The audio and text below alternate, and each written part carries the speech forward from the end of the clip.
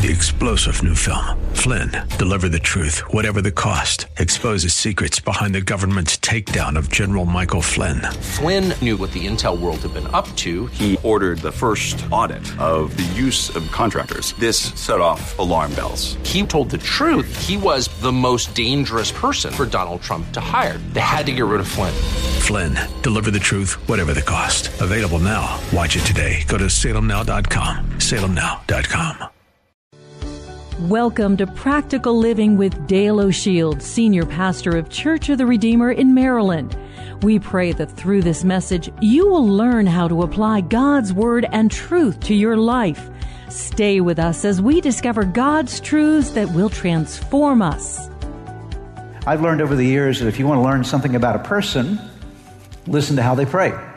Because they pray what's on their heart. And so you're able to hear their heart when they pray. And so the same is true when we listen to or read the prayers of Jesus. We learn something about what's really on his heart. And in John chapter 17, before he goes to the cross and before he's crucified and ultimately raised from the dead and goes back to the right hand of God the Father, he prays this prayer. Notice what he's praying. My prayer is not for them alone. Let's stop there for a moment. He was talking about for the disciples. He had gathered with his disciples, and he was not just praying for those disciples alone. But notice this. He's talking to his Father. I pray also for those who will believe in me through their message. All of us are in that category. We have believed in Jesus because of the message of the apostles. You've believed in Jesus because of John 3:16. For God so loved the world that he gave his only begotten Son, that whoever believes in him will not perish, but have everlasting life. That's through the message of John giving us the gospel. So he says, my prayer is not for them alone. I pray also for those who believe in me through their message, that all of them may be one. Please notice that, may be one. This is on the heart of Jesus. This is what he's praying about. Father, just as you are in me and I am in you, may they also be in us, so that the world may believe that you have sent me. There's a tremendous amount in this one particular verse or two verses that we're looking at here. But I'm going to highlight this one thing that is on the heart of Jesus. What did he want for us as his people? He wanted us to walk. Here's the key word: in unity. He's teaching, he's praying, he's calling upon the Father to help his children, us, you and me, to learn something about living in and walking in unity, being at one with others. In Philippians, we see the theme continuing to be developed by Paul as he's writing to the church at Philippi. He says, then make my joy complete by being like-minded, having the same love, being one in spirit and of one mind. Let me give this to you from just a couple of other translations. Let's look at the Amplified Version.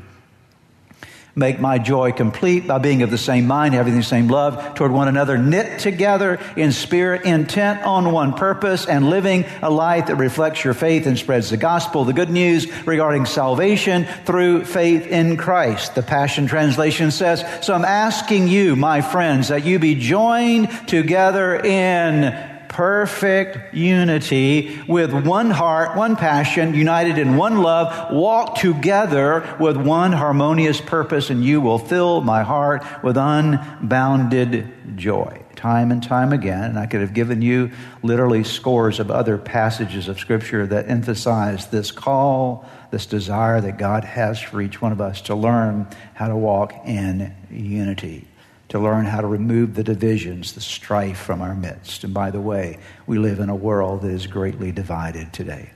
We live in a world that is filled with massive amounts of strife, and we as God's people should be a different breed in the midst of this world. We should be people that have learned to walk in unity. The central theme is this one word. Say it again with me. What is the word? Unity. It's a secret to relationships. How do I walk in unity with other people? How do I find this place in my relationships where division is removed and strife and tension is removed in the relationships of my life? And so if we're going to have unified relationships, then there's some secrets that we're going to learn today. Today you're going to get some secret information. It's not secret because it's not known. It's secret because it's very rarely known. Okay, it's very rarely applied in lives. Here's our first one. The best relationships are built on commonalities. The word commonalities, the root word of commonalities is the word common. No relationship ever forms without some kind of commonality. You have a commonality with someone, you hold something, you share something in common with another person, and that is the beginning point of any kind of relationships. Relationships always form on the basis of things held in common. We see this in the early church when they fell in love with Jesus, were filled with the Holy Spirit, and they formed this early church. The Bible says all the believers were together and had everything in common. This wasn't just the physical possessions. They shared common values, a common heart with one another. And in the day-to-day interactions that we have in our world of relationships, connections are built on commonalities. Something has to put people together. Something draws people to people. Something becomes the initial stickiness, we might say, that creates a connecting point between individuals or between groups. So the best relationships are built on commonalities. You have to have something in common with someone if you're going to have a relationship with them. If there's nothing in common with them, you'll never form a relationship with them. Why? Because here's the second principle today. Commonalities are the very thing that create bonds in our life. A commonality, if it's strong enough or if it's nurtured enough. Let me stop there for a moment. If you have something in common with someone and it's strong enough,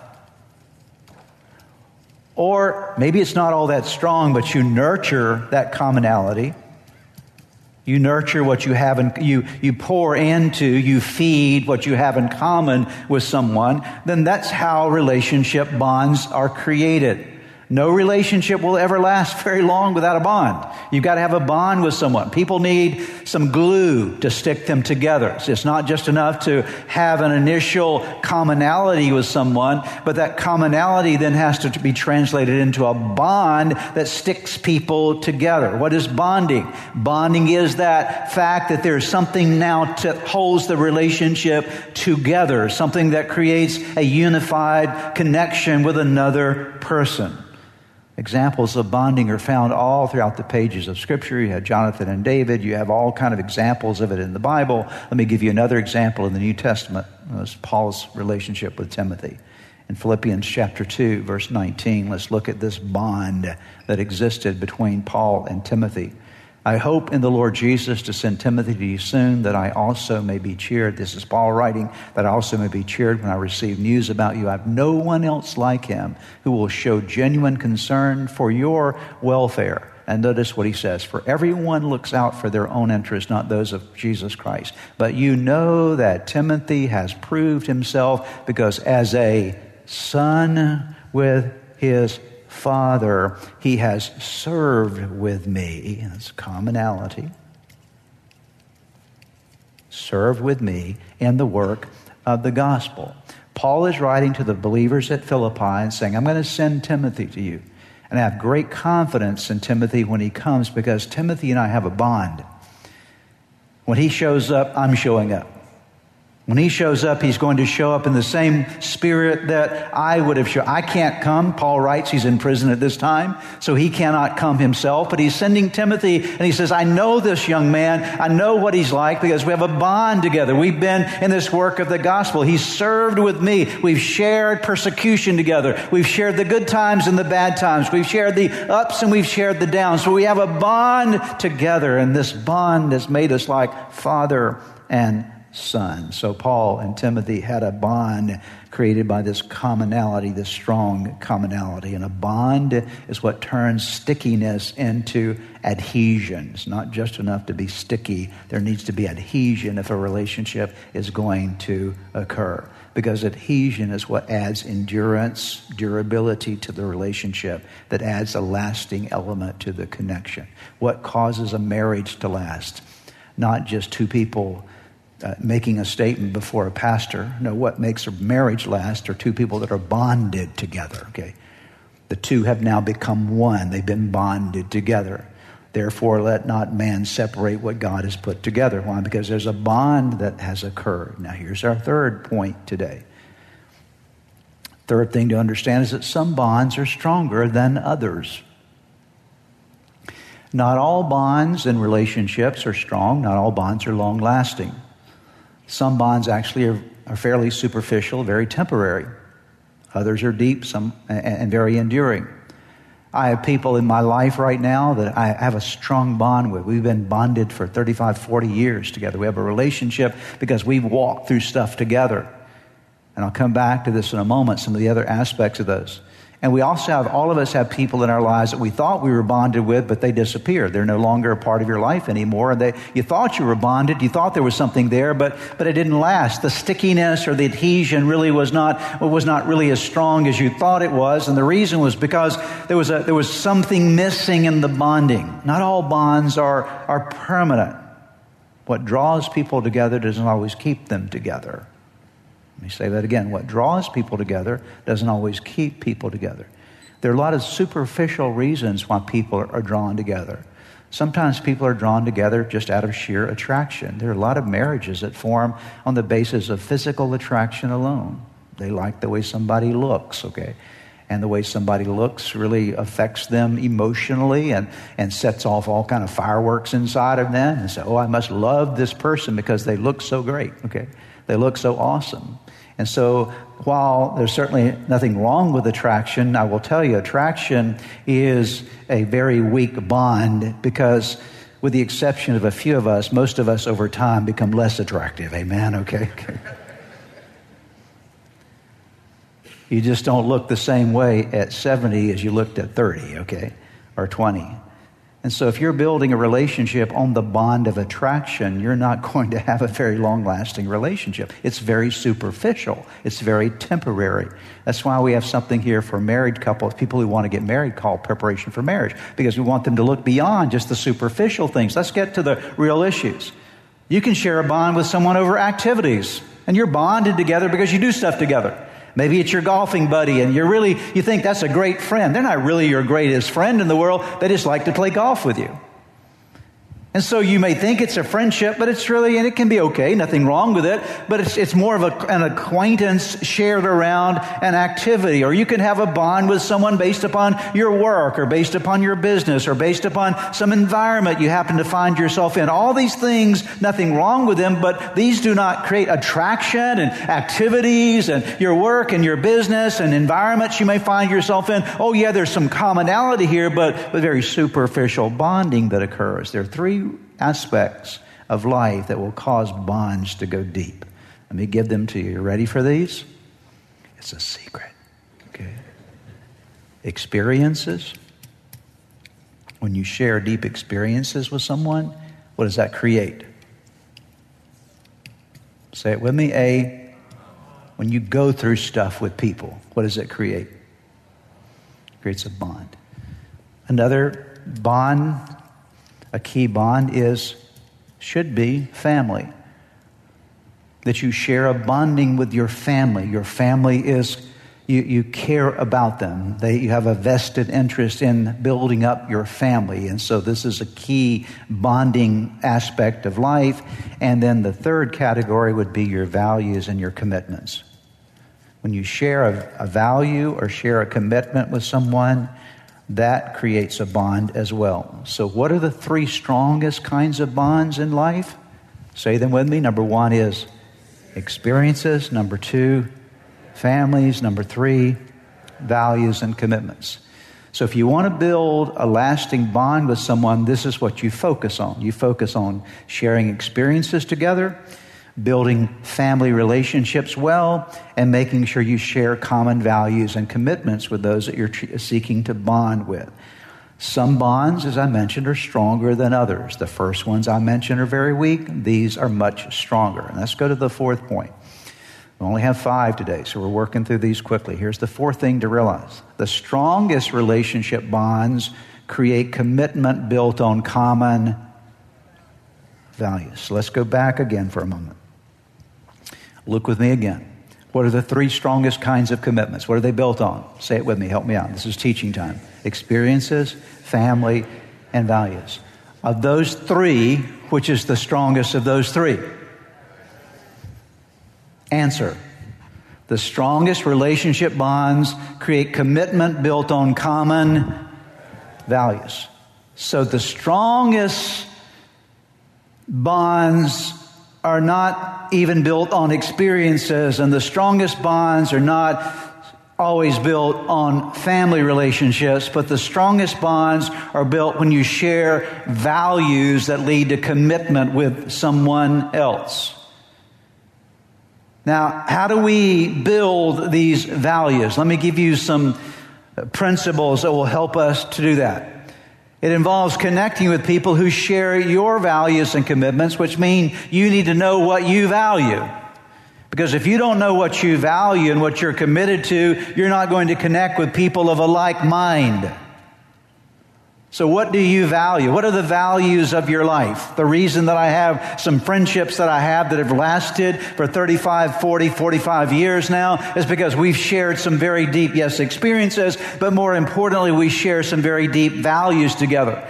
The closest friends in my life are those who value the work of the gospel, who value the work of the church, who value extending God's kingdom, who value being relevant to a current culture and sharing the gospel of Jesus Christ. We share these values, and because we share these values, it's created a bond between us in terms of friendship. Not just the experiences, but we share values together. I know what I value. And when I know what I value, I can find people around me who value what I value, and then out of those values will come a commitment. Same is true in a marriage. For a marriage to work, you got to value your covenant relationship with one another. You got to value the fact that you stood before God and said, I do. Till death do us part, I do. And so you make that value. The value is to endure a marriage, to make a marriage work long term, so you commit to it. And so building on values involves connecting with people who share your values. You can't share values with someone unless you know what they are, and I'll come back to that in just a moment. The second thing is identifying and strengthening common values and commitments in your existing relationships. Let me explain this. If you want to be more bonded, have more unity with the person, you've got to find commonalities with them. We're very good at finding our differences, aren't we? But what will make a relationship stronger is to find, what do we share in common? Let's forget for a moment about how different we are, and let's find out what we share in common. To make a marriage work, well, I need to learn what I share in common with my wife and what she shares in common with me. Not how we're different, but how we have the same commonalities. We're going in the same direction. These are the same things that we believe in. We build on the things that we share in common. Let me tell you how you are unified with other believers. You share the commonality that we know that Jesus is the way, the truth, and the life. We may have lots of different differences and various aspects of ideas and other aspects of life, but I can fellowship with you and you can fellowship with me because we both believe in Jesus. Amen? Okay. We might be different in other ways, but let's not worry about those, because the thing that makes us unified is to share the common element of what we really do value. So it involves identifying, strengthening the common things in your life. So often we focus on how different we are. And, well, she's not like me. She thinks this and he thinks that, and we're so different. How many times have you heard that? We're so different. Well, okay, that's all right. Maybe you're different, but what do you share in common? It involves taking time to say, what are the things, what are the values that we share in common? And then the process of unity involves navigating any major differences or conflicts in what kind of way? In harmonious ways and healthy ways, so that when you are at a place where there is a difference, you don't let the differences divide you. You navigate those differences in ways that are harmonious and ways that are healthy. There's a difference between having an opinion that's different from someone and being opinionated. Amen? There's a difference between having an observation about someone. Observation, there we go. And forming a judgment about them. Right? And so you can have a difference with someone, but you have to navigate it well. I may have an opinion that's different from your opinion, but I don't have to be opinionated, because I have to hold the fact that there's the slightest possibility that my opinion might be wrong. Have you ever considered that? Okay. there's the possibility that the way you're looking at something may not even be correct. And so opinionated people give no room for adjustment in their life, but people who have an opinion are still open to influence and persuasion and to consider the possibility of another person's opinion. And we can make an observation about someone, but when it turns into judgment toward them or prejudice toward them, then we've separated the relationship. And so you've got to navigate the differences, the conflicts, in harmonious, positive ways, because this builds unity instead of destroying unity. Everybody still with me today? Are you? Okay. Look at these verses. Can two walk together unless they are what? Agreed. Can I just throw this out here today? One of the things we could all work on, we could all improve in, is becoming more agreeable.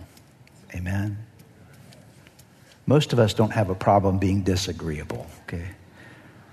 The problem we have is being more agreeable.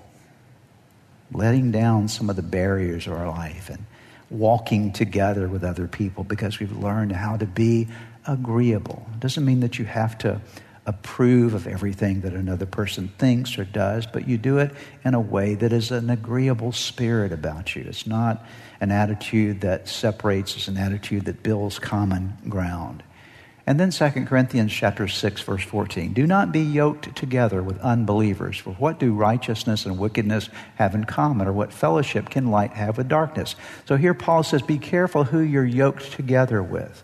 And do not be yoked together with unbelievers. That is, don't build your strongest bonds in life with people who aren't going where you're going spiritually. You can't do that. What fellowship does righteousness and wickedness, what do they have in common? What fellowship can light have with darkness? Light and darkness can't hang out together. They don't exist because once light is introduced, there is no darkness. So you can't fellowship. Light and darkness cannot fellowship. And so Paul says, be careful who you're yoked with. Do not be yoked together with the people who are pursuing the wrong kind of value system. Don't let them be your best friends. Do not be yoked together with unbelievers. But let's flip it around just for a moment, because I think we can do this very easily without offending Scripture at all. If we're not to be yoked together with unbelievers, we are to be yoked together with believers.